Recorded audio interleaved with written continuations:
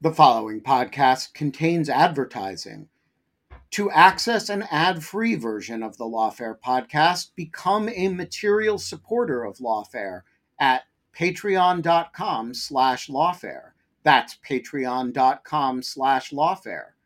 Also, check out Lawfare's other podcast offerings: Rational Security, Chatter, Lawfare No Bull, and The Aftermath. A lot can happen in 3 years, like a chatbot may be your new best friend. But what won't change? Needing health insurance. United Healthcare Tri-Term Medical Plans, underwritten by Golden Rule Insurance Company, offer flexible, budget-friendly coverage that lasts nearly 3 years in some states. Learn more at uh1.com.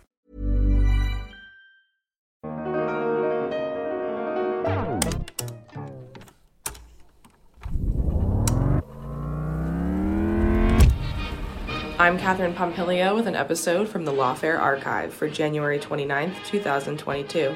This week, Justice Stephen Breyer formally announced his plans to retire after serving for over 27 years on the Supreme Court. He is 83 and is the oldest member of the Supreme Court. President Biden has confirmed that he will nominate a black woman to the Supreme Court to replace Justice Breyer and will announce his nominee by the end of February. For today's archive episode, I picked an episode from January 2016, in which Justice Breyer sat down with Lawfare's Benjamin Wittes and Newsweek's Dahlia Lithwick. During their conversation, Justice Breyer provided an overview of how, in a globalizing world, the steady operation of American laws depend more on the cooperation of other jurisdictions than any other time, and weighed how the court can balance national security objectives in an increasingly connected world. I'm Cody Poplin, and this is the Lawfare Podcast, January 30th, 2016. That was United States Supreme Court Justice Stephen Breyer discussing how the court's decisions regarding presidential power and national security have evolved throughout American history. Last week at the Brookings Institution, Breyer participated in a discussion with Lawfare's Benjamin Wittes and Newsweek's Dahlia Lithwick about his new book, The Court and the World, American Law and the New Global Realities. Justice Breyer provides an overview of how in a globalizing world, the steady operation of American laws depends more on the cooperation of other jurisdictions than at any other time, and weighs how the court can balance national security objectives in an increasingly interconnected world. Strobe Talbot, president of the Brookings Institution, introduced Justice Breyer and the panel. It's the Lawfare Podcast, episode number 155, Justice Stephen Breyer on the Court and the World. Everybody, I'm Strobe Talbot. It's my pleasure to welcome all of you here this afternoon. Thank you for braving the elements. I think it would require a little more bravery tomorrow afternoon around this time. So we timed this event, I think, perfectly. And particular welcome to Justice Breyer and to Joanna Breyer. They are both friends of this institution, friends of many of us here. Justice Breyer's connection with the Brookings Institution goes back a ways.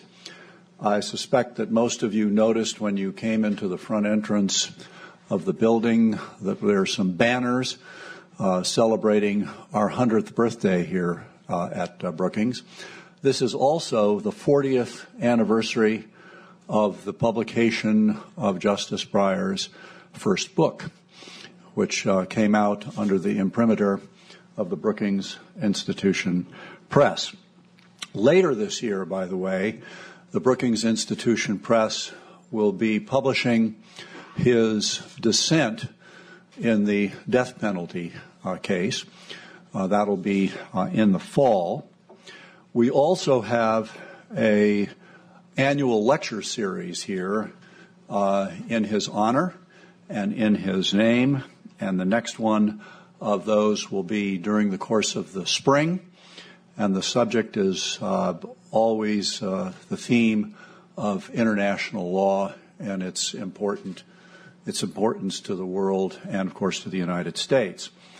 Today, we are going to hear from him and the two panelists, Dahlia Lithwick and my colleague from the Governance Studies program, Ben Wittes, here on a related question, which is the degree to which and the reasons for United States law taking account of the laws of other countries.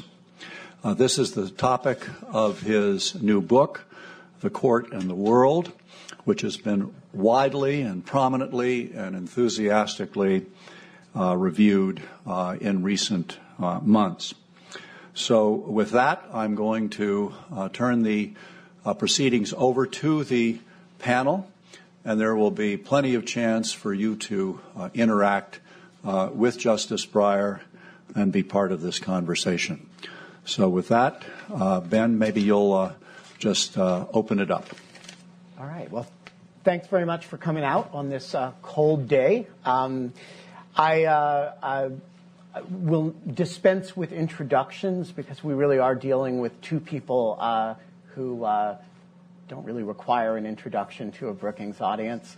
And we're going to structure this just as a conversation. Dahlia and I will ask questions for the first half roughly, and then we will go to questions from the audience.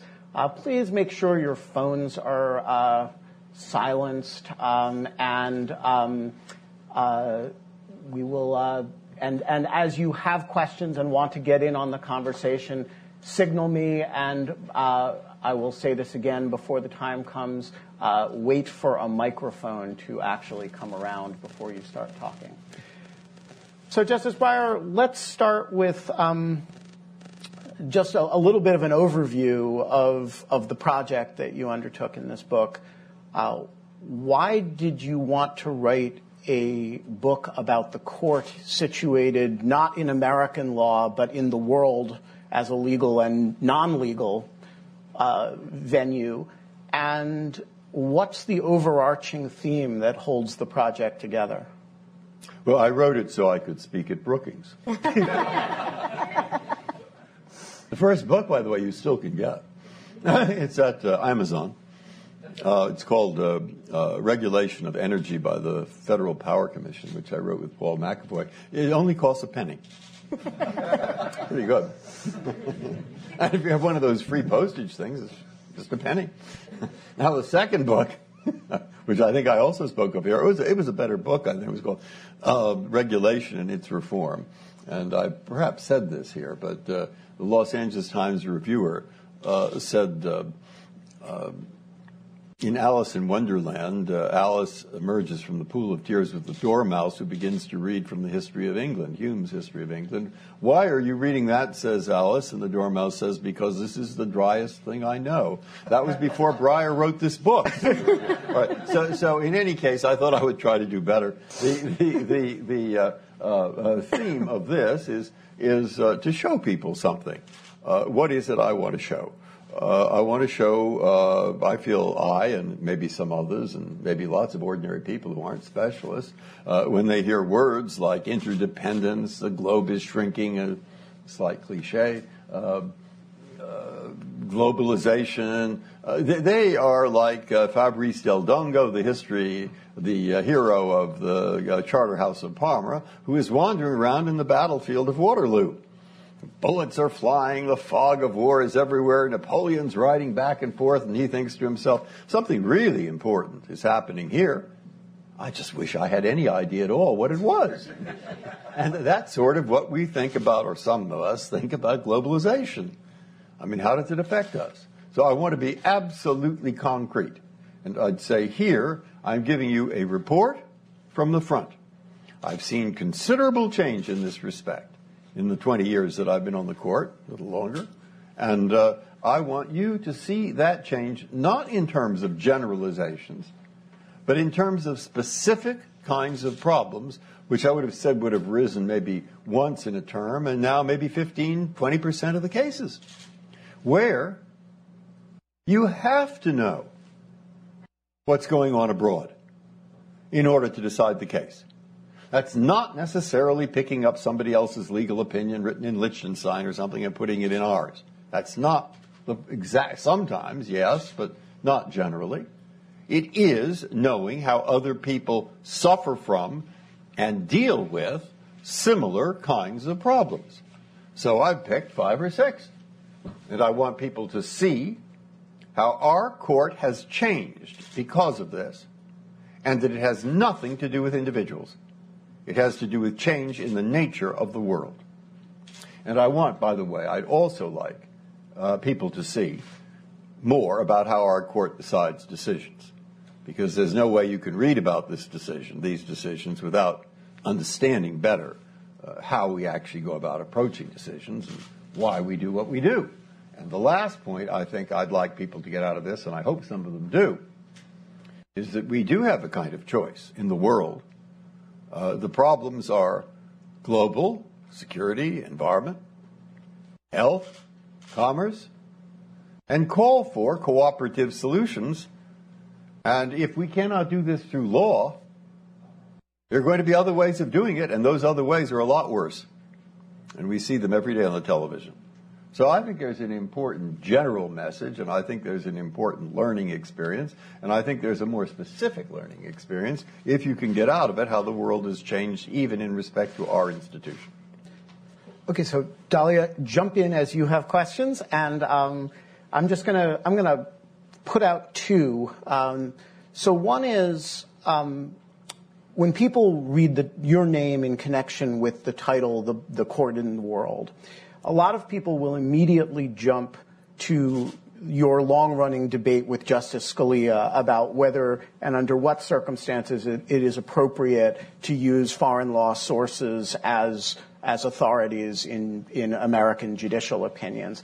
This book is actually about a much broader subject than that, and I'm would like you to sort of walk us through what the connection between that debate and this larger project is, and then talk a little bit about the four areas that you've identified as kind of ground zero in this conversation in your report from the front. All right, let's take the first.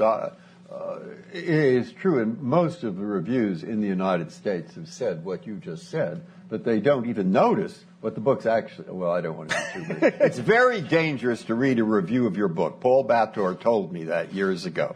He said, you read a review of a book you want, and either it's sort of rude or it's complimentary. And if it's rude, you think, and you think, why did I read it?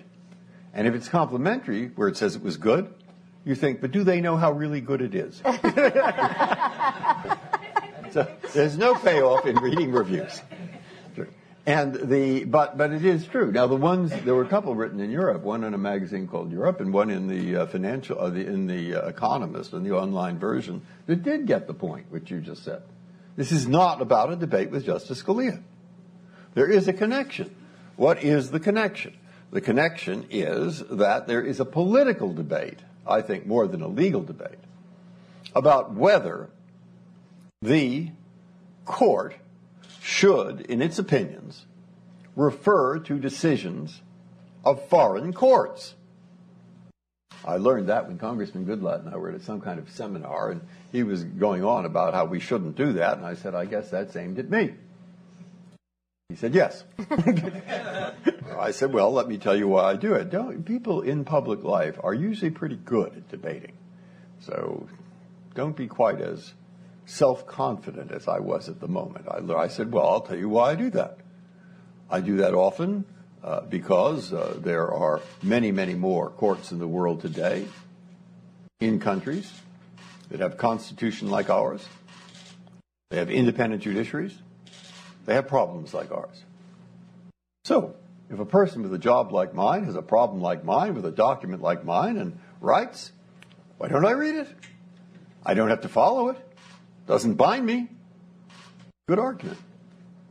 He said, yeah, read it. He said, just don't refer to it in your opinion. so I said, well, look, I said,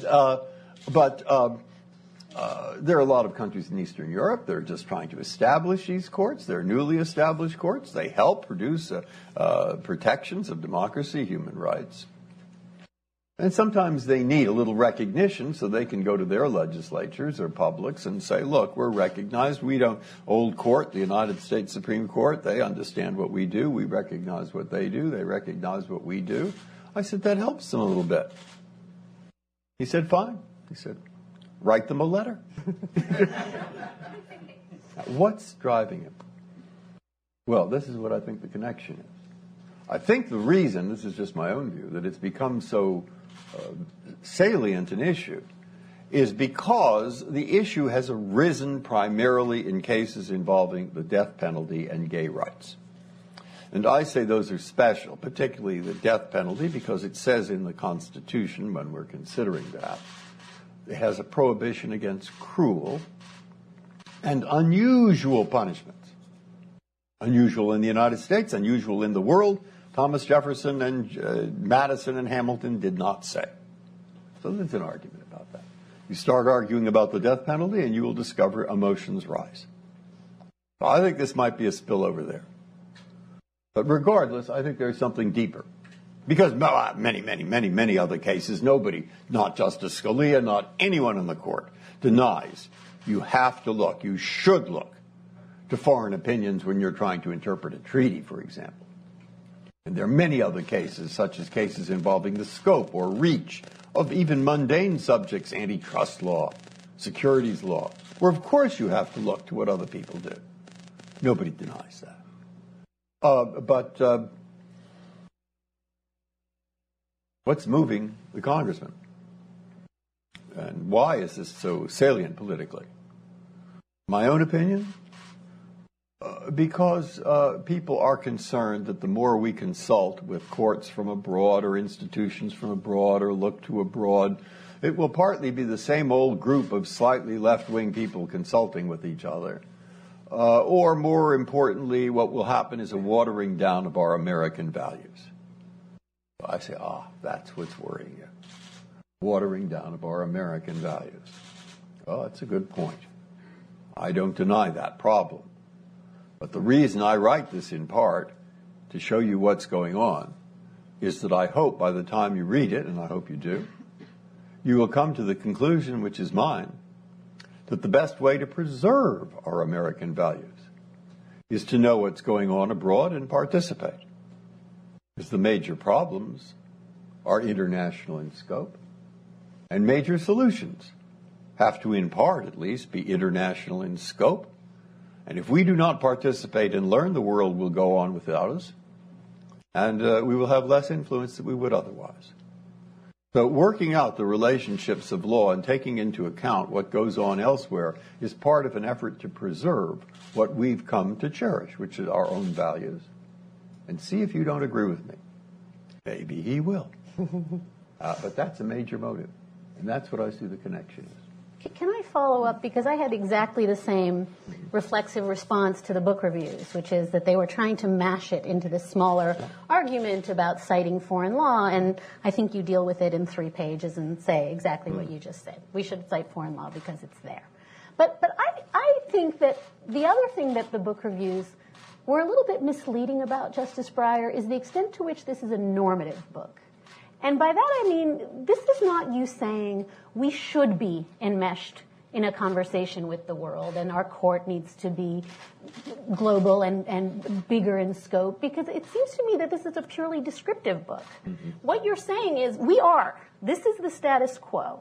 And that it's not, as you say, because of the nature of the cases we take, it's the nature of the world we live in, that we are deeply, deeply engaged in this.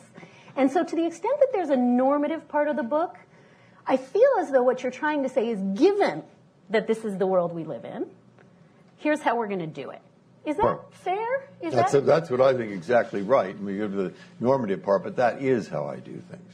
If I think, probably it's partly style, partly just, but I think that a position that I'm taking in the court is completely correct.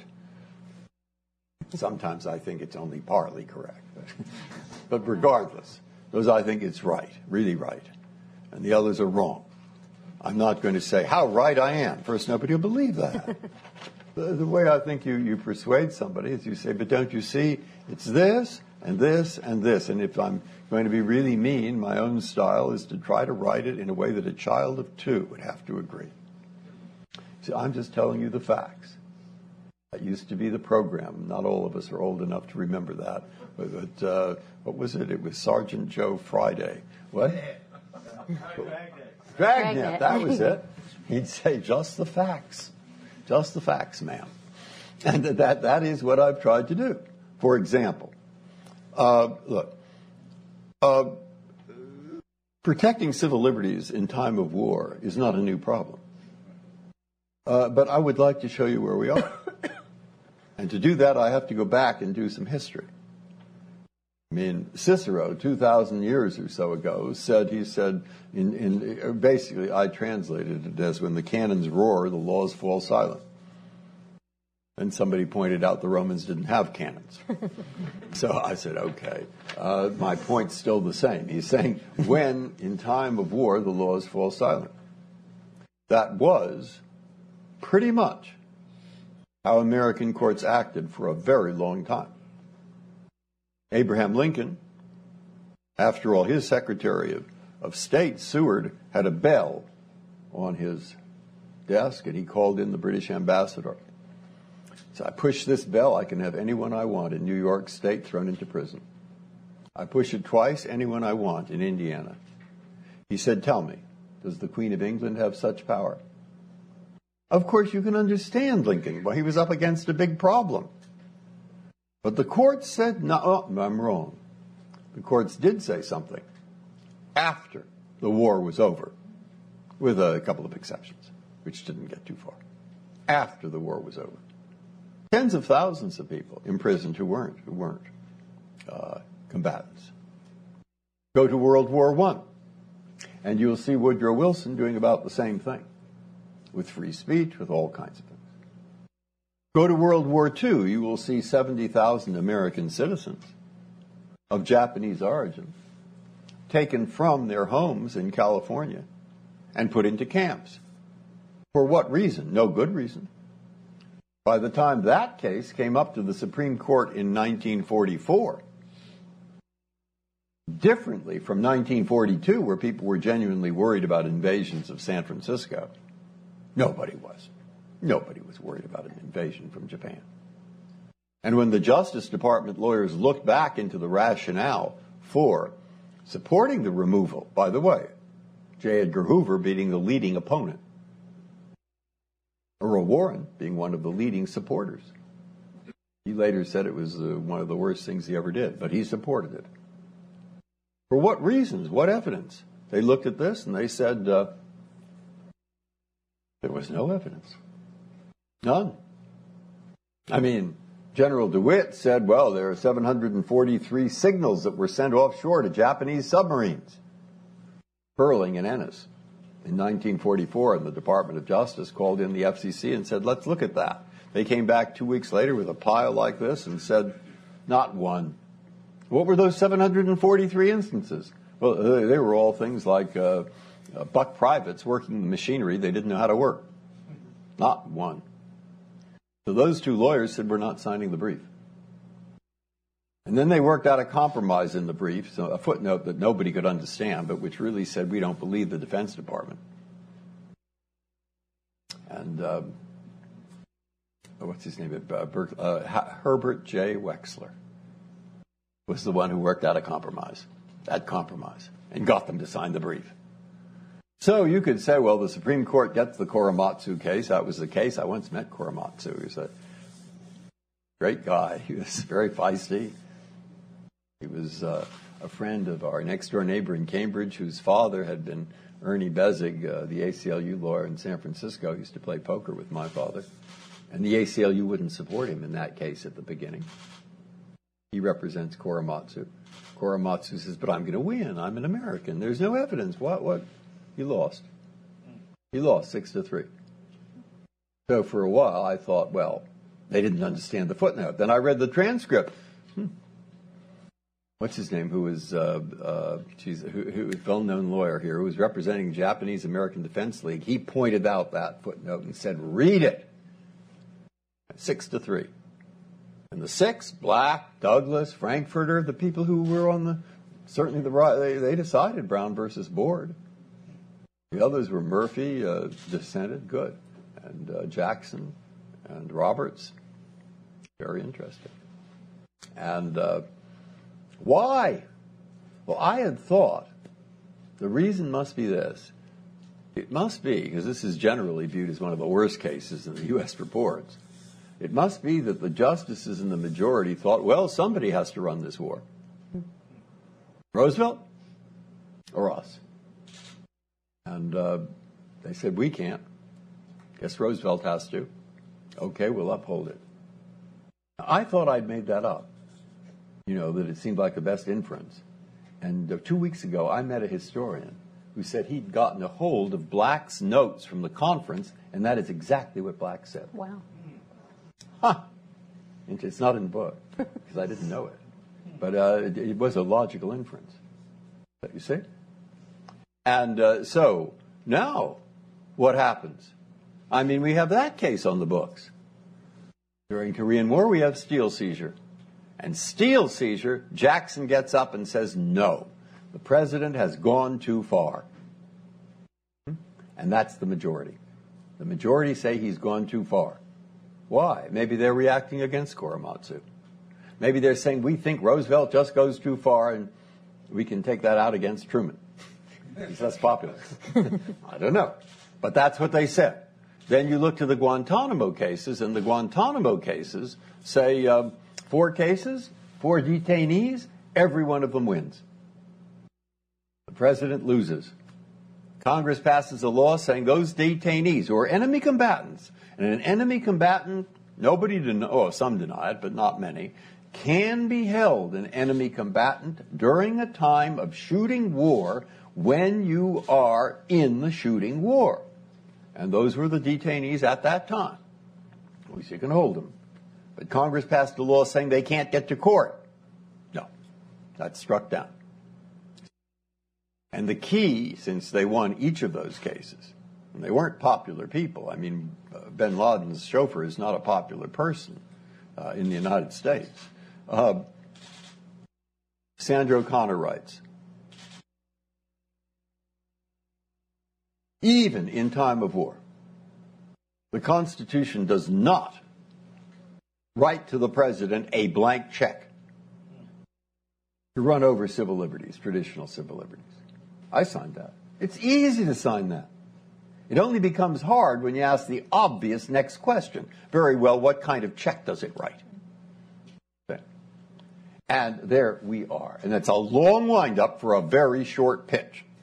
So that long wind-up you've heard, and the very short pitch is simply, that's where we are now. What kind of check? You want to say no check? For our criticisms, many criticize those Guantanamo opinions. Some saying we interfered with the president.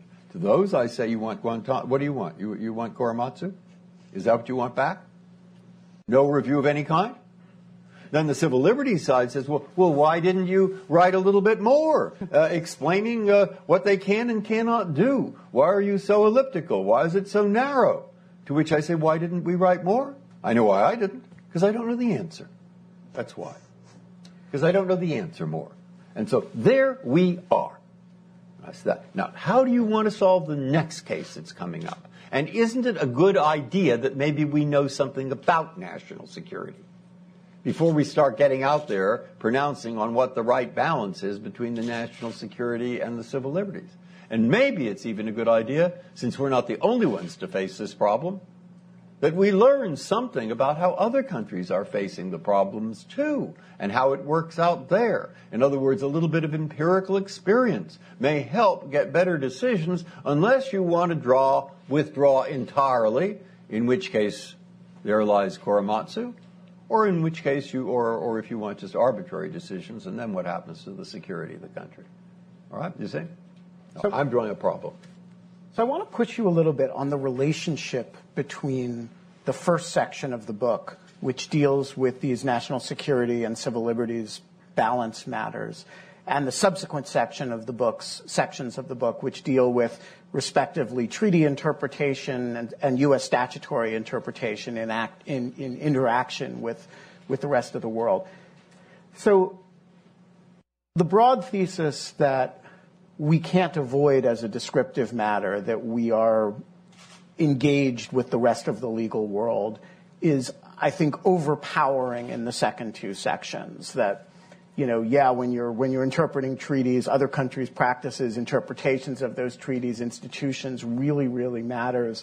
And you make a really powerful case that our statutory interpretations are pervasively affected now in certain areas by looking overseas, and inevitably so. But I read the first third of the book, and I said, wait a minute. You can tell this story, and we conventionally have told this story without reference to the broad thesis of this book. We've told it as a separation of powers story. President gets too strong. The court has reined him back. The court has gotten more aggressive about doing so as the imperial presidency has become more imperial. And so my question is, why should we think about this first section as part of this story? It doesn't involve foreign law or legal institutions. It doesn't involve, it involves a much older struggle. The only foreign document, really, that we end up talking about in these cases is a 100-year-old lease of a plot of land in Cuba. And so my question is this first section really an example of the thesis, or is it a graft of a larger, of a different debate? That is the debate of how powerful the president should be in wartime, onto a sort of globalization discussion. Very good question, which my publisher asked the editor when I sent him the manuscript. And my response is what I told him and what I hope is there. The last part, I talk about what Israel does. I talk about what Britain does and what some other countries do. But this is what I'd like to appear. Of course, it is an old debate, and it's an old, in a sense, unresolved debate. And the key to that debate is really Jackson, who says in the steel seizure case, if you want to find out what the founders thought about this presidential power, the scope of it, the limitations upon it, and he means, I think, precedent as well, you'll discover there are very few indications. That it's like Joseph trying to interpret the dreams of Pharaoh. So you're not starting out where you're going to resolve this thing by precedent, by what Hamilton said or somebody else said. It's just not going to happen. So I want to show the nature of the problem. And I wanted to go into, in some depth, the steel seizure case. And the reason I wanted to do that was I wanted people not to view it in those abstract terms of presidential power versus the court. I wanted them to see what the problem was from the point of view of the president. And I wanted them to see what the problem was from the point of view of the judges. And you catch a sentence here where in conference somebody says, or in the oral argument to Jackson, but you were just saying you were Attorney General, and you said the president had all these kinds of powers. Now you're saying he doesn't. He says that was then and this is now. I was Attorney General then and now I'm on the court. You say? And that's rather different. But when you get into that, I think, and I hope people would come away with a sense of the importance of knowing the practicalities of the situation, a sense of knowing what is possible to do and what likely consequences there are, which you will never know for certain. You may get a glimmer. And that's why I say knowing something about what the national security problem is, and today that problem is international. I say knowing something about what other countries do, and that's because maybe you can see from that some things that you might do or might not do or might modify and do. In other words, I'm leaving it up to the reader to make that connection. I'll bring him up to speed, and then I'll say, now look, here's today's problem, which is an international one. And he will, if he's going to have to start thinking. All right, what do we do about this? How do we do it? How do we get the information? Where does it come from? Let's discuss that, and let's figure out how the court might do it better than worse. All right, once you've read that, which is actually in a sense easier, in a sense harder, you're absolutely ready for instances where you can plunge into the middle of it, where we're looking to what goes on abroad all the time, and it's obvious that you have to. I mean, that's Kiert saying, this is in the commerce area. But Supong Kertsang. He's a Thai student. He's up in Cornell. He discovers his textbooks, identical textbooks, identical, in English, sold in Bangkok for a much lower price. So he writes to his parents and says, send me a few. They sent a lot more than a few. He began to sell them. Publisher got annoyed, brought a lawsuit. Can they do it? Yes or no? It depends on like 6 technical words in a very technical copyright statute. Nobody knows what they mean. I mean, they're pretty obscure. So I go into my office, I find a stack of briefs like this. From where? All over the place. Lawyers in Asia, lawyers in Europe, governments of different countries. I said, in this technical case, why are there all these briefs? And I begin to get an answer as I read along, because one of them tells us copyright today is not simply a question of books or even books, films, and music. Buy an automobile, software, copyrighted. Go into any store you want. You will see labels on products, copyrighted. And it says the answer to this case, we think, these are retailers saying this, is going to affect $3.2 trillion worth of commerce. All right? And to get that answer right, I think you have to know what's going on elsewhere, i.e. how other countries handle copyright, etc. Or an antitrust case.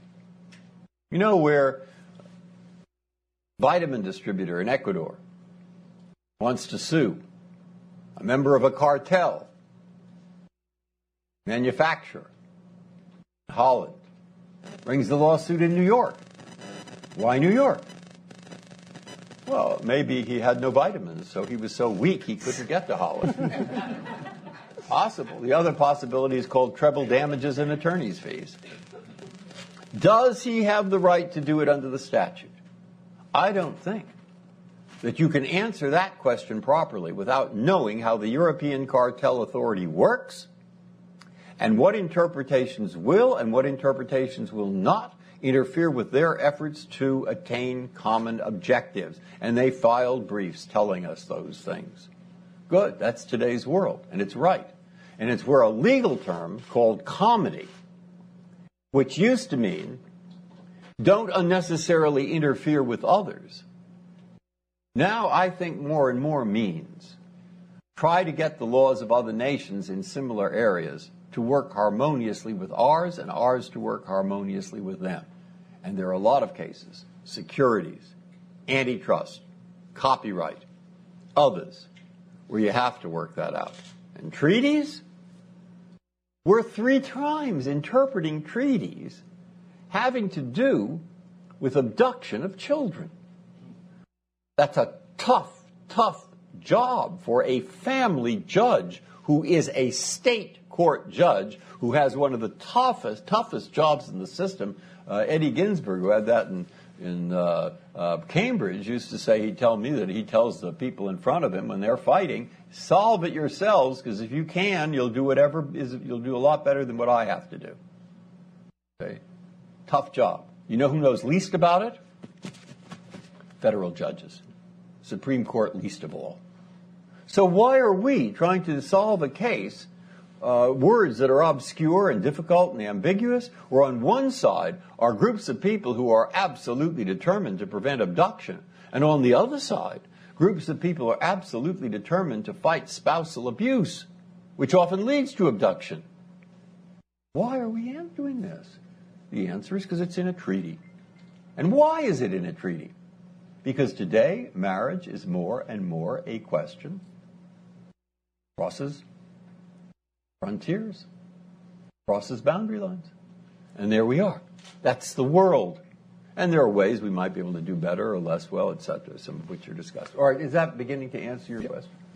I want to ask you about something that's not in your book, and you can just say, it's the next book, Dahlia, and then Ben will ask a question. But I think that you talk about speech a little bit when you talk toward the end of the book about proportionality, but I've always thought of you as someone who thinks really, really hard about sort of the intersection of free speech and globalization and terrorism. And I remember in 2010 when you were worried about Quran burning, and you said to George Stephanopoulos, oh, maybe the whole world is starting to look like a crowded theater, and a lot of speech purists like myself said, oh my God, no, the whole world can't be a crowded theater, but people die in Pakistan when we burn Qurans here, and I think that was your point. And I think your point has been, and in this sense I think you've been a little bit out ahead of some of your colleagues, thinking about how we're going to reinterpret the way we think about speech when ISIS is throwing up instructional videos that everybody can get access to. And this is something, in some ways, we're now having this conversation this month. Eric Posner, people who are very serious thinkers are saying we need to revisit how we protect speech because there is no longer a crowded theater. It's the whole world. I don't know if that inflects on how you think about the intersection of the law and the world. I don't know if it's something that you feel that you can comment on, but that's the chapter of this book that I feel like you've thought very hard about and perhaps have not put into words here. I did say some things about it, and I've said more about it in opinions. And the one place that I shouldn't have said anything about it was with George Stephanopoulos. It really proves, don't try to show how clever you are. It does not work. I mean, I thought he did ask that question about the man who was burning the Koran at that time, and I thought, oh, I have such a good answer. I'm going to say, well, of course people have freedom of speech, don't they? But you can't yell fire in a crowded theater, can you? And I thought, that's perfect, because nobody knows what that means. And I've sort of answered the question. No. The blogs pick that up, and half of them think, oh, he hates free speech, and the other half think he wants to burn everything up, or I don't know what they think. But it was not a good question to answer publicly. It just wasn't. It's too complicated, and it is too close to the hearts of many Americans. It should be. So there are problems that I've raised, and the question, if I say there's a big difference within the court sometimes, I suppose I'm more on some people are more on the side of what I consider to be turning it into absolute rules. This rule, then there's a sub-rule, then there's the other rule over there. I don't think that works. I probably, in many cases, I'm more with Frankfurter on this, probably, that there's a lot of balancing that has to go on, no matter whether you pretend it's a rule or not a rule, you're actually doing a lot of balancing. And that's what I put into this book. Now, I can only add, because you'd like me to add something more than that, is since cases like this may well come up. The way the court works best, in my own opinion, is that Tocqueville said this, or something like it, is people in the country have a way of dealing with new problems. The first thing Tocqueville says, like, say, privacy and the internet and all these difficult kinds of problems that change the notion of traditional privacy. The first thing they do, says Tocqueville, is they start to shout at each other. Now, he says he calls it the clamor. But really he means it's okay. Maybe it's not always polite, and it should be, but they start talking about it from every point of view.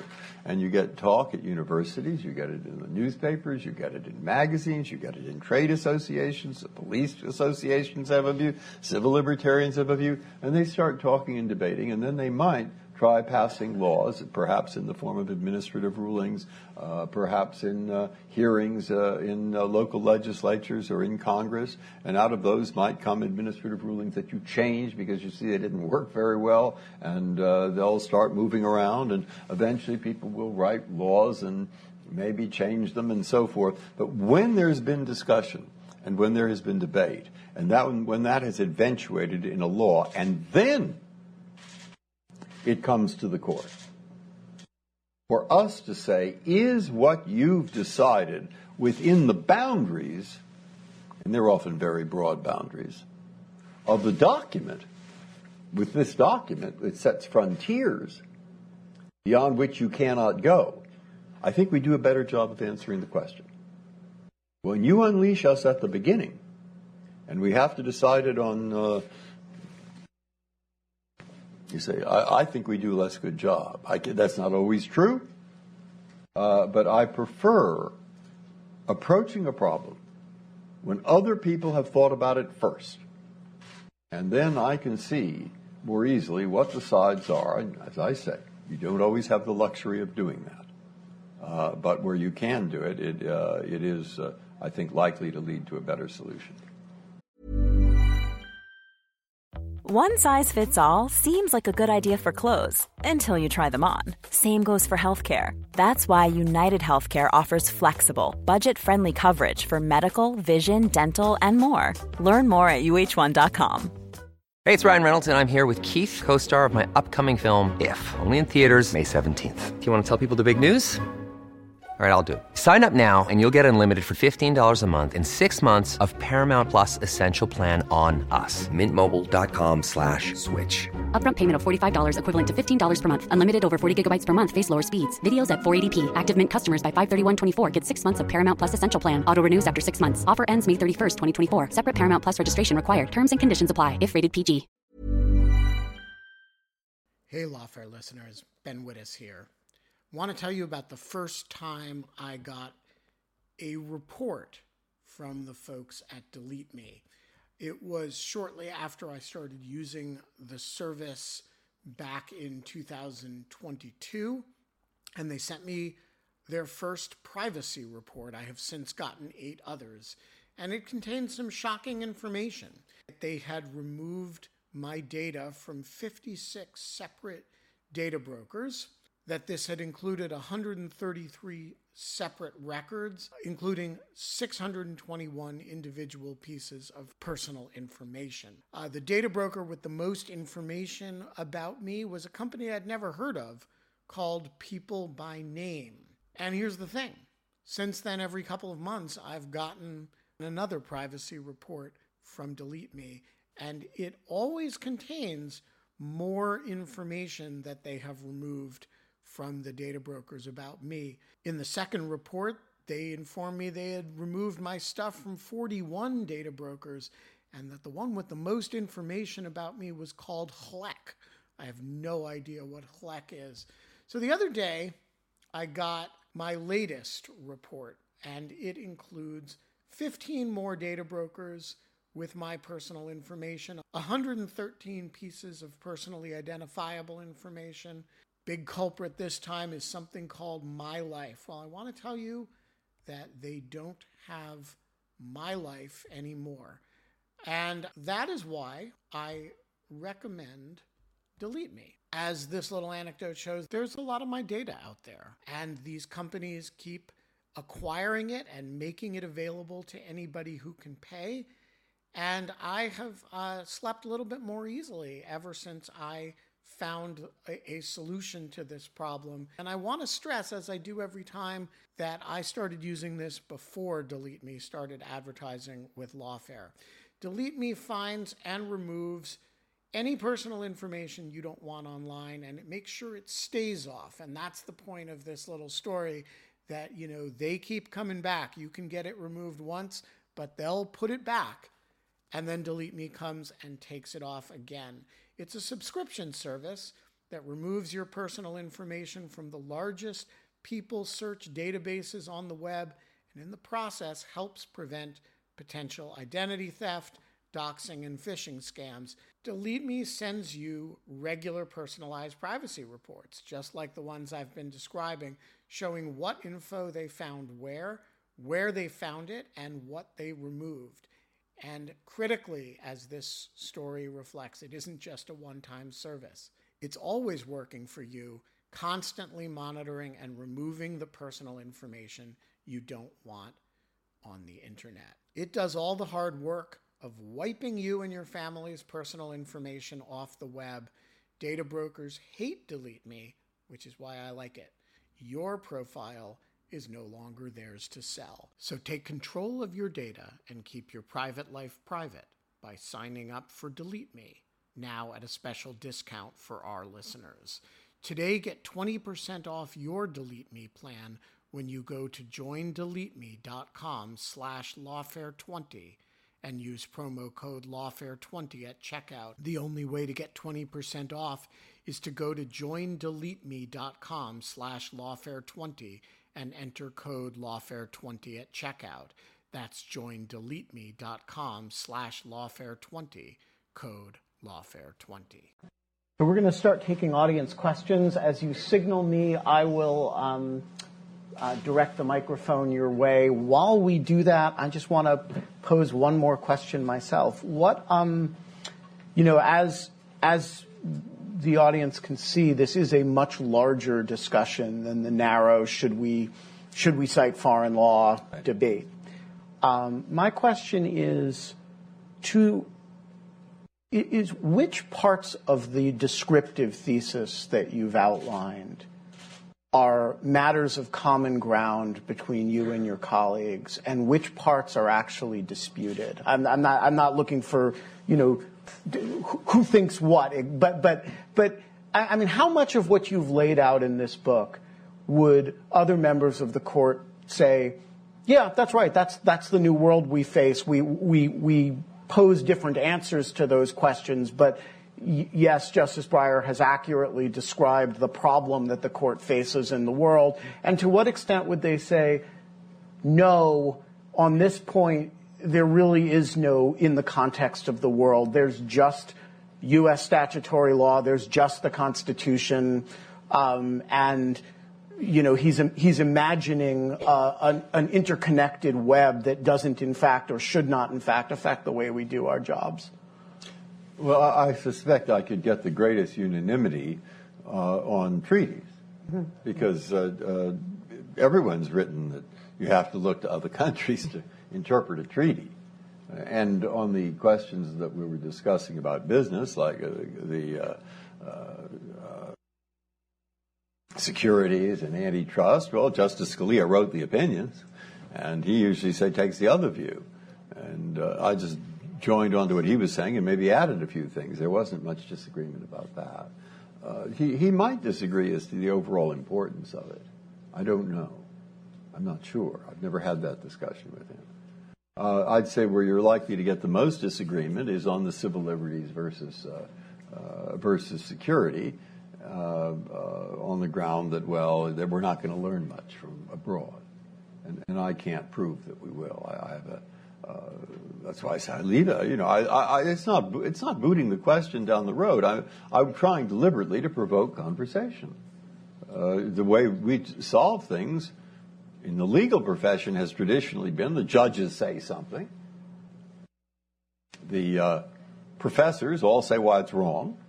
It's good. That's their job. They can compare it with other things that have been said on the past, and they can say this would work better, this would work better. And the lawyers, reading what the professors write and leading the opinions, can take what's useful for the case, and we will get back in front of us in different form the thought of quite a few people on this kind of issue.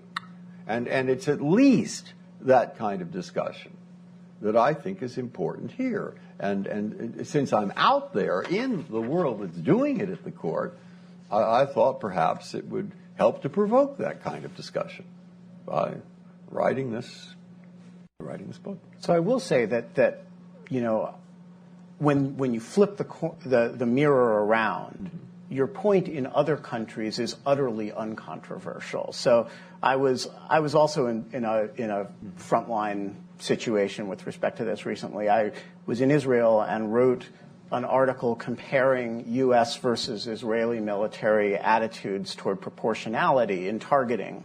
And I almost immediately after publishing the article got a call from the IDF legal staff asking me to come talk about this exact disparity, because the question is, what could you learn from, American practice in this area? And there was simply no conversation about whether it was appropriate to look at that question or how valuable it would be. So I do think when you approach the civil liberties wartime question from the point of view of, do other countries think our law is worth looking at, there's no doubt that the answer to that question is yes. No, but wait, because let's take what I think is likely to be, if it's just a guess, if you were to go 5-10 years into the future, would be one of the most important constitutional questions.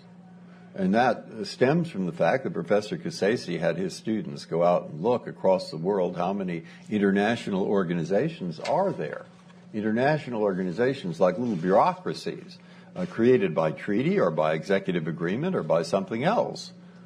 They used to all just be treaties, say, you do this, I do that. That's not what they are now. Some of them set up the United Nations. Others set up some other bureaucracy.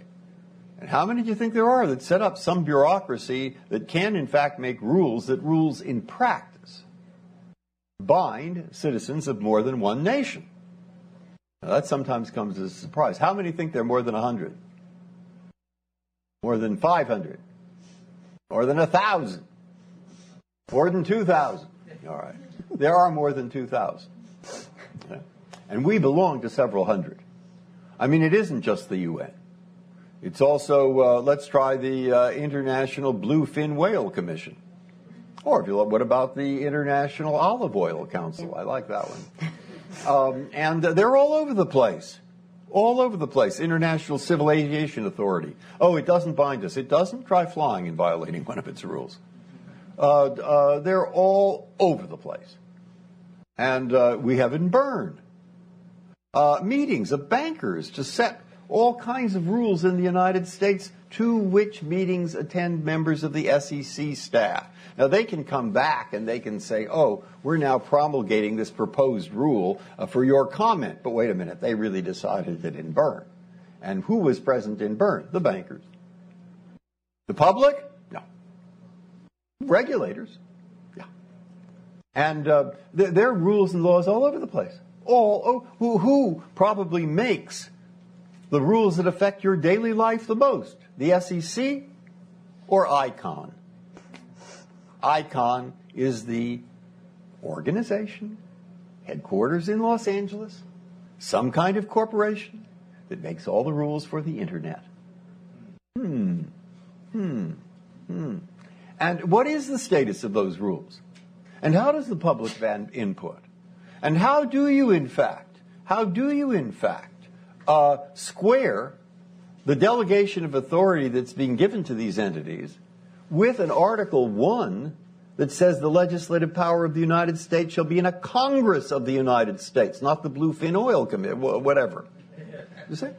Similar problem to what arose at the time of the 30s when we had the creation of agencies. What were those? Were they in the Constitution? Well, if we can't resolve that problem, and it may come up in many different forms, but if the answer is you can't do it, how do we solve the world's problems? Cooperation is a necessity. And if the answer is do as much as you want, what happens to Article 1 and the constitutional delegation of authority? I mean, there may be ways of working this out. It may be fine. I just sort of reacted. You're saying that they don't have these problems in Europe? They don't? They don't? They just had the problem before the Constitutional Court of Germany about the extent to which the EU treaty signed by Germany was valid in light of a constitution that has certain reserved powers to the states, the Länder. And they've had that same question in Italy, and they've had that same question in Austria. And every court has decided it the same way, namely that the government could not give all the powers away to the EU. There's always something they can't give. Now, they've always decided in the case in front of them that it was all right to give those powers. But nonetheless, one after another. And you say France, oh, no problem. No problem. France just has a state of urgency where it derogated from the Strasbourg Convention. Now let's imagine why they might have done that. Perhaps they did not have this great respect for the laws of other nations that you might expect or not expect, but nonetheless, that's what they did. And so it's to what extent the problem of how you reconcile. And I didn't notice in any of the English decisions anyone mentioning how Israel dealt with the problem. The Israelis are different because they have Avram Barak, who said everything in the world is always relevant. but it's not a problem, I don't think, that is unique to us. The problem of how, for example, we're going to reconcile the security needs and civil liberties is something not only a lot of people have, but in respect to which a lot of different nations have not yet worked out the system or systems through which they are going to resolve these tensions and difficulties. So we're going to go to questions from the audience. I have a few things to say in advance. Please, again, first, wait for the microphone. Second, please tell us who you are and what organizations you're from, if that's relevant. And number three, Justice Breyer is a very, very gentlemanly man. I am not.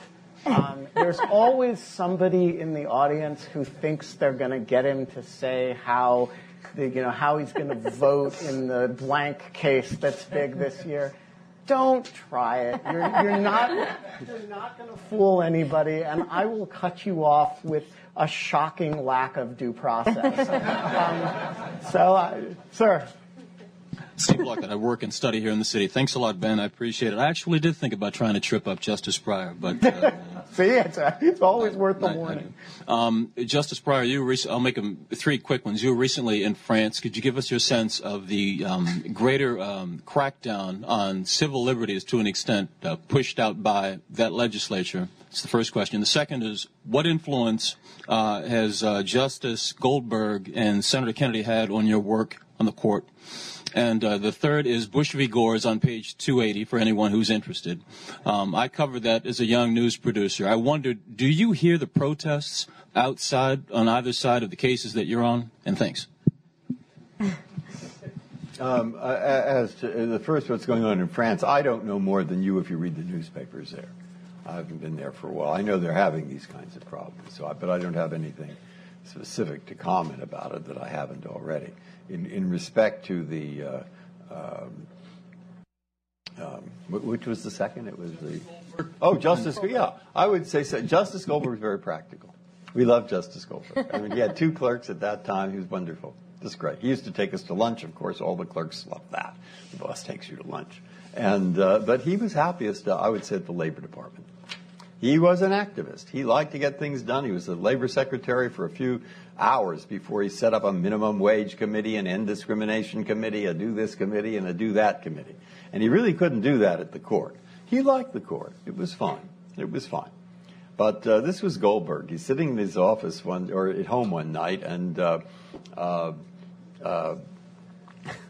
he sees on television there's a terrible snowstorm and they need medicine somewhere in a hospital which they couldn't get. And he said, I know what I'm going to do. I know the general who runs Fort Meade or whatever it was. And he calls him on the phone. He says, General, I have a great idea for you. And that's Kennedy, too. For you. Why don't you take one of your machines and get the medicine there? You'll be on television. You'll save the people. It'll be fabulous. And he did. Ideas had to. Kennedy sort of like that in a way. The way you compromise. I wrote on a cup, my law clerks gave it to me, the 6 things I learned from Kennedy. First, of course, is the best is the enemy of the good. Absolutely. Never try for the best. The good is good enough. And the second thing, which I thought was the way you compromise. What a good idea you have.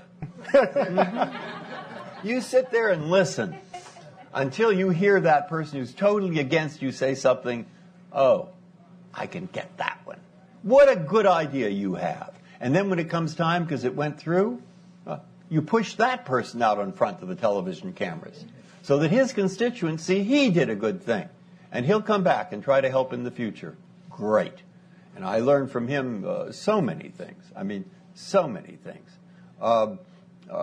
Credit, don't try to get all the credit. Please. I mean, he's not averse to getting credit. No politician could be. But credit, don't worry about it. It's a weapon. Use it to get your end. Now, if the thing succeeds, there will be plenty of credit to go around. If it doesn't succeed, who wants the credit? You see? And I loved working there. I loved working for Arthur Goldberg. I loved working for Ted Kennedy. I mean, that was another thing that Kennedy had, and Goldberg too, to a degree, but Kennedy really had it. You know, we're out there to help. Help who? Help him. Help yourselves. And help people who need help. And do it with a little bit of lightness of tone. Don't take yourself too seriously. When I would come in the morning, I just loved to go in there because it's going to be interesting and fun, and we may get something accomplished. Ma'am? Sharon Bovat, Voice of a Moderate.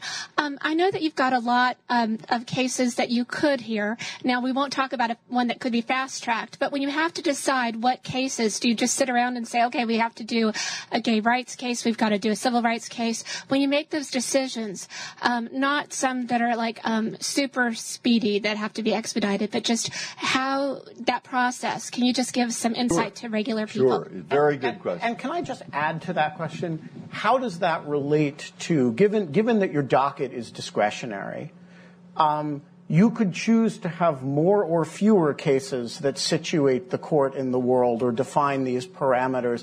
To what extent is that a legitimate consideration that, hey, we want through the aggregate docket to do more work in this situating the court in the world area, or we want to stick our head in the sand and do as little as possible? Is there a connection between... No. Okay.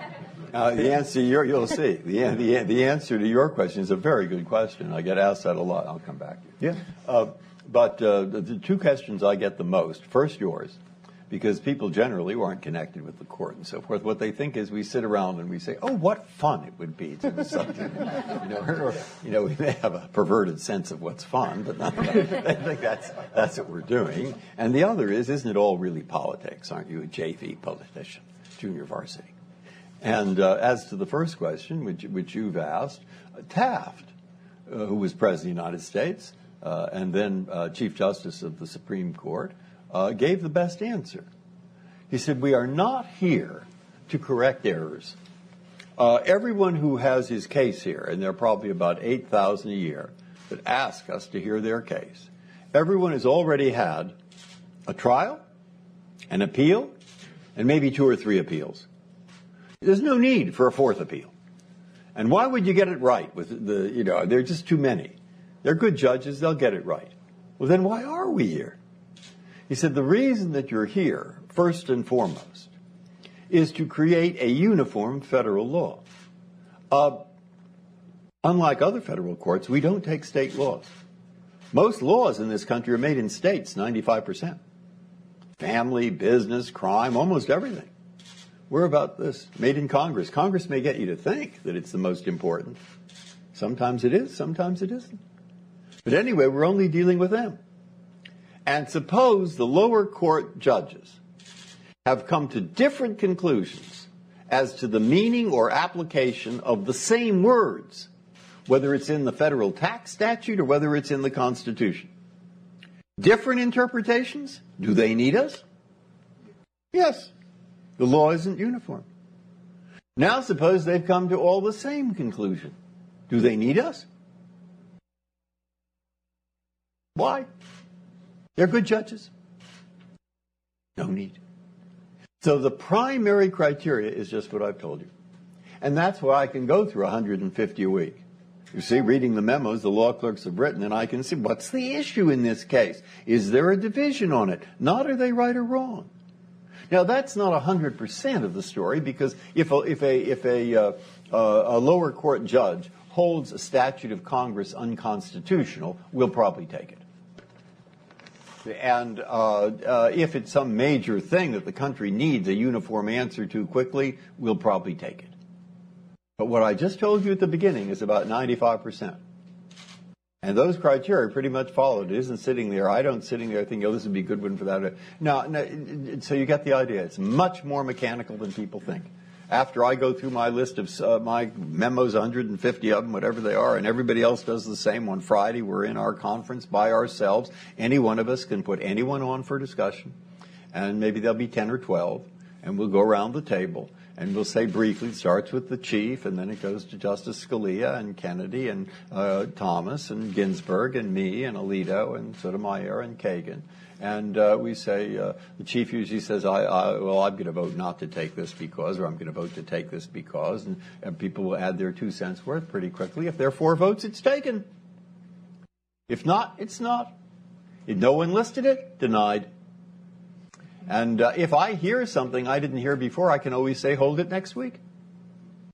And if I want it held next week, I go back, look it up, and write a memo. And if I really feel strongly, I write a dissent from the denial of cert. And I circulate it.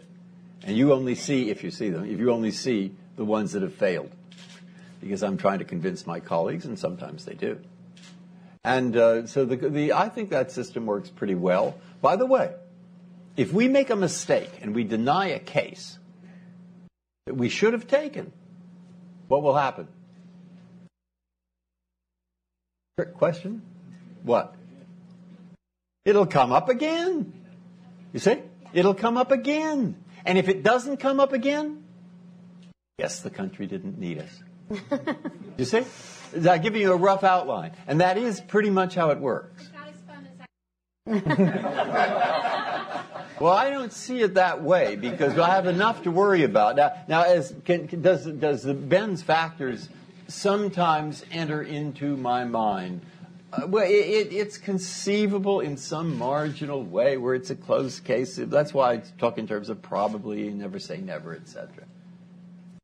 Can I just ask one quick question because it's bugging me, and that is just there's such an anxiety throughout this book, Justice Breyer, about the knowledge gap, and you just talked about getting stacks and stacks of amicus briefs from foreign countries. I wonder, that's where you get your knowledge from, yes. right? Yes. And do all of your colleagues have that same sense that that's where we're going to learn this stuff? It's going to come from the briefs? Or is there a growing sense that we better Google this because there's a lot of knowledge? Sometimes you can Google things. It depends on what they are.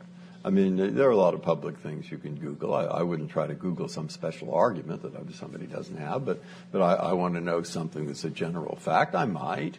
One of the best things in a patent case was one of the lawyers got the idea of doing a diagram of an invention that moved. And he put it on, and he did it with the approval of the other lawyer, but they put it onto Google.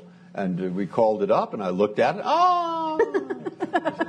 So there are a lot of ways now you get information in front of the judge. And the best thing typically, and it's long been true, in the area of security, is that the lawyers have a trial or a hearing before the judge, and they have two great questions they always ask. There's an infringement on traditional civil liberties. The lawyer will ask, why? Why? Why are you doing it? What's the need? And now a big area there is going to be, suppose the government says, we can't tell you. Well, can you tell the judge? Well, do you have to tell us? Well, how do we resolve that? There's a big area you can see. But the question why is a very important question. And the second question that they'll ask is, why not? In other words, if you had to do it, why couldn't you do it this less restrictive way? And the reason anyway. And again, you run into the same information problems, and will that be sufficient, or will we need more? And in a lot of areas, traditionally, when the government would file a brief saying this is the impact on foreign affairs, that's the end of it. Harder to say today whether that should be the end of it. Just listen to it, give it weight, to what extent, where, when, why, etc. So it's filled. I think it's filled with difficulty. And I think that's what I want to communicate. Mm-hmm. Yes. Hi, Jordan Engel, natural-born citizen. I was trying to think of what areas of law that we could learn the least of from internationally, where we're the most distinct. Can you address either whatever answer comes to your mind on that or the Second Amendment, which was one of my guesses? Well, no, my first reaction, of course, but probably because of the cases we heard this week, is the law as it is related to American Indians. I'm not sure we have learned too much from other countries. And it's a very complicated area of law. Maybe we have, as I say that, I'm not certain, on the questions of sovereignty of the reservations and so forth. But we've had questions in that area about Indian reservations and so forth. Oh, tough one. And if you say, well, how did we learn? Look, Abraham Lincoln, we've always learned things from other countries. Where did Abraham Lincoln learn his law? In the cabin, right? In front of the fireplace, right? What was he reading? Blackstone. Blackstone. Well done. And who did Blackstone quote all the time? Gets harder. Not Cicero. Gets harder. Who did he quote all the time? What? Lord Coke. Lord Coke, who made the commercial law of England. And my professor, Ben Kaplan, said that the reason Anglo-American judges enjoy a degree of prestige in their countries is really because Lord Coke figured out how to create a set of commercial rules that made England the richest country in the world for many years. And where did Lord Coke get his information? At least some of it. The Edicts of Colbert from France. And I even began to find one point, I found somebody who knew that Colbert took a certain amount of his material from the Arab scholars in Granada. I thought that would be pretty good if I could pin that one down. But in any case, so, please. Hi, my name is Anna, a naturalized citizen. I was wondering, you talked about looking at decisions of other courts, and common law is a tradition that's delineated in this country by a constitution. So does the practice of looking at decisions of other courts kind of erode the principle of a nationalized tradition of common law? And do you see that eroding in the future and giving way to a different type of law? Well, that's I think what some people are worried about, and I don't think it has to erode. After all, we've had a system for many, many years where people have looked to the laws of many different states when they work out commercial law. And even without the United States Supreme Court, in areas of state commercial law, they look to each other's laws. And they were able to create a uniform commercial code, partly with the aid of the uniform code commissioners. There are many ways of trying to create a uniform law where that's necessary. And part of it involves looking to each other. And we wouldn't say that the Uniform Commercial Code is some unfortunate development. I think we'd say it's a very fortunate development. And to what extent did it change the law of Utah? I don't really know. But I mean, there are many ways of looking to these things, and I'm not suggesting one entirely. And what I want to show, and I stop there, is that I don't think engaging in this activity is going to undermine basic American values. I think, by and large, it will help preserve them. And most of all, it will be the perhaps one practical way to increase the likelihood that the great problems are improved in their solution through a rule of law itself, which is the Fifth Amendment, the 14th Amendment, than which there is no more basic part of American law. But you go one step further in the book, sometimes subtextually and sometimes quite explicitly, which is that you argue that given a statutory regime that could reasonably be interpreted in way X or way Y, there is something desirable about choosing a statutory interpretation that makes the international system not work worse or work better, that tends to harmonize American law with other countries' law and tends to respect other countries' sovereignty over matters that, and I guess that sounds all correct to me. And yet I can imagine the argument in response that says, wait a minute, when did it become a canon of statutory interpretation to make other countries' laws work better? And I'm interested in how you respond to the idea that it really isn't the job of the American legal system to improve the global functioning of law elsewhere. Well, the examples I give, which are really startling examples, by the way. I mean, I think I didn't want to give examples that prove the contrary. Because, that isn't quite true, because I think maybe I have given one that does. But you can't just pick your friends. But the antitrust, right, securities, copyright, And ATS, the Alien Tort Statute. Because that's the one that's more controversial. You say, when did it happen that we, instead of just trying, as in Timberlane, interesting enough, an old antitrust case that used to be for if there are any antitrust, I don't know if there are any antitrust lawyers here. It was a small group, like administrative lawyers. I used to belong to that group. I used to say we're a small group, but we love it. The fact is we have a very strong antitrust policy. We certainly always had when I was teaching it and before and worked in the department. It's a very important part of American law.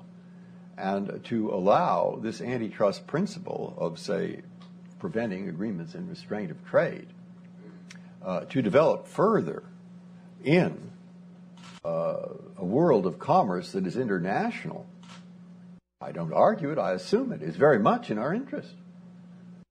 And similarly, anti-fraud laws in the securities area that take into account the fact that Australia has a slightly different system aimed at the same thing to prevent its shareholders, to get those to work in common is, to me, a way of strengthening our own law in an international world and works better.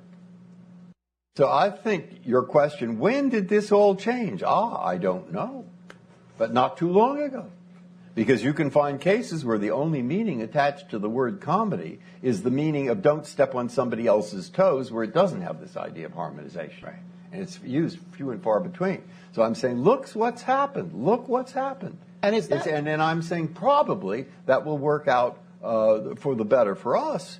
Because we work in cooperation in trying to get these policies accomplished through many different enforcement agencies. That's good. That's fine. That's part of what law itself is about.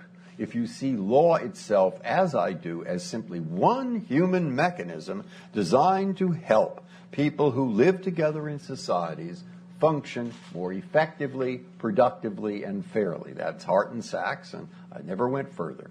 But that's what it's about. Talk about ATS now. ATS is more controversial. ATS is the Alien Tort Statute. For those who don't know. Dolly Phil Artiga from Paraguay shows up in New York in the 1970s, where she finds a man from Paraguay who in Paraguay tortured her brother to death. And she also finds a statute that had hardly been used for 180 years, the Alien Tort Statute, which says that an alien can sue in a federal district court for damages in tort for a violation of the law of nations. Well, what's that about? Probably that was in part about pirates. I mean, you found a pirate, you hanged him. Didn't matter where he came from. And if when you're hanging him upside down, coins fall out, give them to his victims. So how do we apply this statute now? Who are today's pirates? And the court said she can bring her suit for torture. And she went back, even though she didn't collect the money because he was broke, but she still went back. And she said to Paraguay, I came to the United States trying to look that torturer in the eye, and I came away with so much more. Well, other people began to follow that statute, and there were a lot of them. And now the courts begin to have to answer these questions. Okay. Who are today's pirates? Mm-hmm.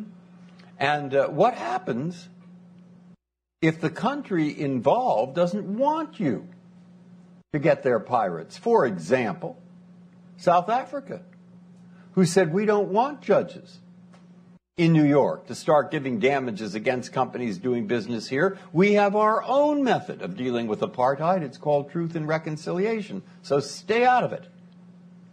And to what extent does the judge give weight to that? And how do we have a rule of decision that will, in fact, be a rule that could be used in other countries, even if they don't, but maybe the International Criminal Court's looking for rules. And you don't want a rule that everybody trying it differently is going to get all mixed up, and it'll happen, as we always think, that everybody in other countries is going to go put Henry Kissinger in jail or something. I mean, that's not the way it's supposed to work out. And there is no Supreme Court of the world in order to interpret this. So judges in our court or other American courts in applying this are going to have to think about how to universalize the interpretation or principle that they're using. Now here, some people think we just shouldn't get into that business. Forget it. Goodbye, Dolly Phil Ortega. But that isn't what the court said. Maybe it came close. And there are other people who think you can work out, you can work out ways of doing this. And there is where there is a disagreement. Right in back of Ilya Shapiro from the Cato Institute. And Justice Breyer, I'm wondering what you think the advent of populism of both the left and the right, both in America and abroad, has on the story you're talking about with globalization and the law. Is it that it's irrelevant because this is a discussion within and between elites, at least until President Trump or Sanders start appointing judges, or is there some infiltration in that regard? It's a discussion about judges and law. And so what is the relevance to this discussion about judges and law? Well, I thought the best comment for at least the last few years, until I got shown it was wrong, Paul Freund, years ago, in talking, great expert on the Supreme Court, and really talking about the New Deal Supreme Court and the changes that they made. He said, the court does not shift with the wind. It does not change with the weather. But the climate, the long-run climate, that may have an impact. I think that's pretty good, because over the long run, different judges are named. That doesn't mean the judges are all deciding things on the basis of politics, because a judge is going to be named by a president who really does think that the law is what that president thinks. Well, let's not be too specific, because if you think that the president's going to appoint a person who is going to agree with him on everything, that president is in for a big disappointment. Teddy Roosevelt appointed Oliver Wendell Holmes. Within 6 months, I think, Holmes had decided to dissent in the Northern Securities case, a very important case politically, antitrust, at that time. And Roosevelt said, I could carve a judge with more backbone out of a banana.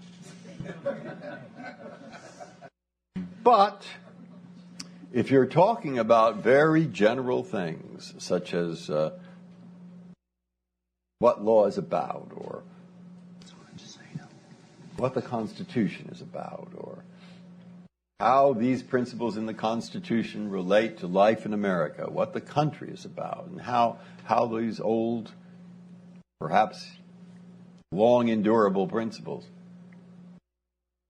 apply to the world that's changing, a president may be luckier in getting somebody who has agreement with him on many of those basic jurisprudential points, and even there he might be mistaken. But that's the kind of thing. I mean, when I came to the court, I thought, since I'd been in a federal court in Massachusetts, I'd had a lot of disagreements, and San Francisco isn't free of disagreements where I grew up, but I'd never seen disagreements like this, my God. And I thought for a while, everybody should agree with me. Who's so right and so forth.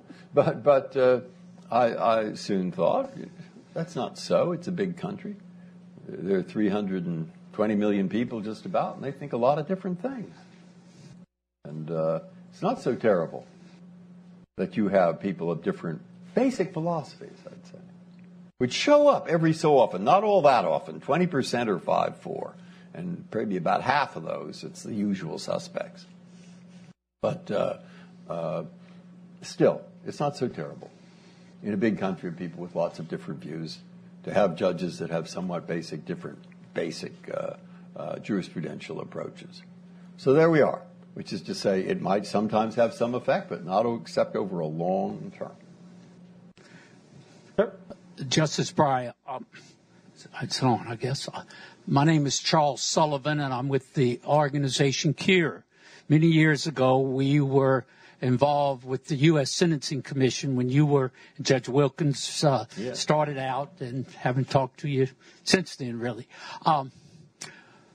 I chair or direct a international prison reform organization, and I also read your book, and there was three, I think, Plessy versus Ferguson, the Dred Scott decision, and the Japanese decision case that you talked about were the three worst decisions that Supreme Court has made over the years. And I know you're not open to other nominations, but we're seeing in the prison reform movement the results of Kansas versus Hendricks, or Hendricks versus Kansas, where we have a civil commitment for people who have finished their criminal sentence. We have a situation in Minnesota where no one in 20 years has ever been released out of the 700 that are there civilly committed. Okay, we need to bring this around to a question, please. The question I have is, I don't think there was any international background to that case. It seemed like it was unique, that really no one knew what to do, because a person who was convicted of a sex offense said that he would be a danger if he was released. So we've got to come up with something. Well, there are a lot of different areas. I'm sure that look, in every decision that's split, which is at least half of them, about half of them, there's somebody who thinks it's totally wrong. I mean, so it's not everybody can be right. And we just have a system where you follow the majority. And there are a lot of problems in the criminal justice system. I'm not going to disagree with you about that one. And I've written some things years ago about the sentencing guidelines, which overall have made some improvements, and I'm afraid perhaps fewer than I'd hoped. And that's a long story. I think we're in the process of maybe seeing changes being made. You would know better than I. Are there other areas of the law where you think... I didn't think it had much to do with international. I agree with you. I mean, where we should be looking to, one of the questioner's comments is that, the court decided that case with no sense of what other countries do with long-term commitments. I'm not arguing here. I'm trying to get examples here. And I think there'd be fewer than 20%, maybe fewer than 15% of the cases in a given year where it seems pretty clear that you need a sense of what other places are doing. You need a sense of what's going on elsewhere. And there might be many other cases where it would be helpful. I'm not saying that they're not. And the lawyers will probably point it out if they are, and sometimes they will be, and sometimes they won't. So we have time for one more question from the floor, and then I'm going to ask Dahlia to pose the last question. Gentleman over way by the side whom I can't see. Thank you. My name is Joseph. I'm a student at SAIS across the street. And to get the phrasing right, do you think that the federalism revolution of the Rehnquist court era has now entered a phase where liberals should favor blue state federalism as the focus shifts from state sovereign immunity to other aspects of the Commerce Clause, where enhancing state power to experiment with policy innovations serves to advance a progressive agenda in areas such as state labor, environmental, and health? Again, I'm not sure what that I don't know. The only comment I can make is this is my own personal reading. I loved this years ago because I like irony to a certain degree. And this is irony in respect to liberals liking one constitutional kind of approach or provision and conservatives the other. And I happened to read in about the same period of time a book by a man called Ewald, which is very, very interesting, the history of the Army McCarthy hearings. And he was a young lawyer attached to Fred Seaton, who before he became Eisenhower's Secretary of the Interior was Secretary of the Army. And they moved all the files of the people whom McCarthy was trying to investigate over to the White House. Why? So that McCarthy couldn't subpoena them. And at that time, all the liberals thought presidential privilege is the best thing we've ever heard of. And I happened to be reading it at a time where Nixon was not going to give things to the committees over the Senate on the same kind of grounds, of presidential privilege. And surprise, surprise, the liberals seem to think presidential privilege was the worst thing that they'd ever heard of in their life. So it's always hard to line up exactly with a political philosophy how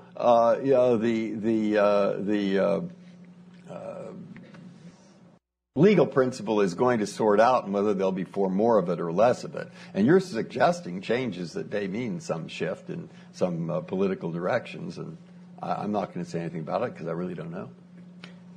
Dahlia, finish us up. Well, I want to circle back to what I think was undergirding Ben's question to you when he was talking about going to Israel and having it sort of be a given that what America does is relevant to other courts.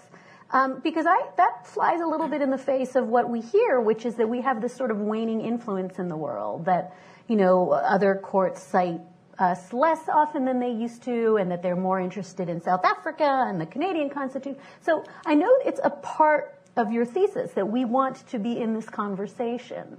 But is part of what animated the book the feeling that we're sliding out of an international conversation, or is that overstating it? In other words, are you... No. It's not part of the book. Okay. The Israel is special because Aaron Barak thinks you should support all kinds of things are relevant. That's how they've developed there. That isn't true necessarily in other countries. Whether we're cited more or cited less by some other country is up to them. It's not up to us. And that's not my job. It doesn't my job is not to be popular. The one thing you learn in my job is don't try to be popular. I mean, that's not the point. The satisfaction you're going to get out of it, maybe you're the only one who has that satisfaction, you try to get the thing decided correctly as best you can. And I think that knowing more in these areas, in certain areas, about what goes on will help me decide this case better as a matter of American law. And whether that has other things attached to it and people cite us more or cite us less, that's up to them. That's fine. Outstanding. I know it would make me popular to keep this going, but I'm not going to try to be popular. I'm going to fulfill my obligation to end this on time. Please join me in thanking both of our guests, Justice Breyer and Dahlia Lithwick. The Lawfare podcast is produced in cooperation with the Brookings Institution. Our music is performed by Sophia Yan. And as always, please spread the word and promote the Lawfare podcast via your social networks, Twitter, Facebook, email, and in any other way you can. Thanks for listening.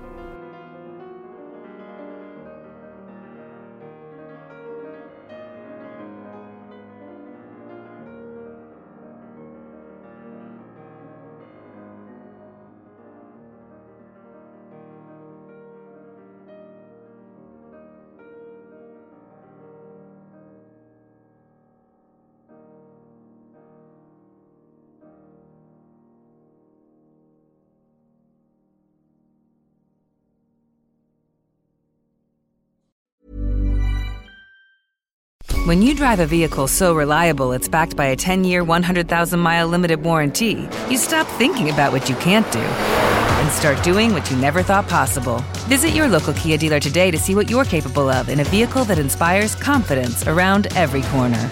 Kia, movement that inspires. Call 800-333-4KIA for details. Always drive safely. Limited inventory available. Warranties include 10-year, 100,000-mile powertrain and 5-year, 60,000-mile basic. Warranties are limited. See retailer for details.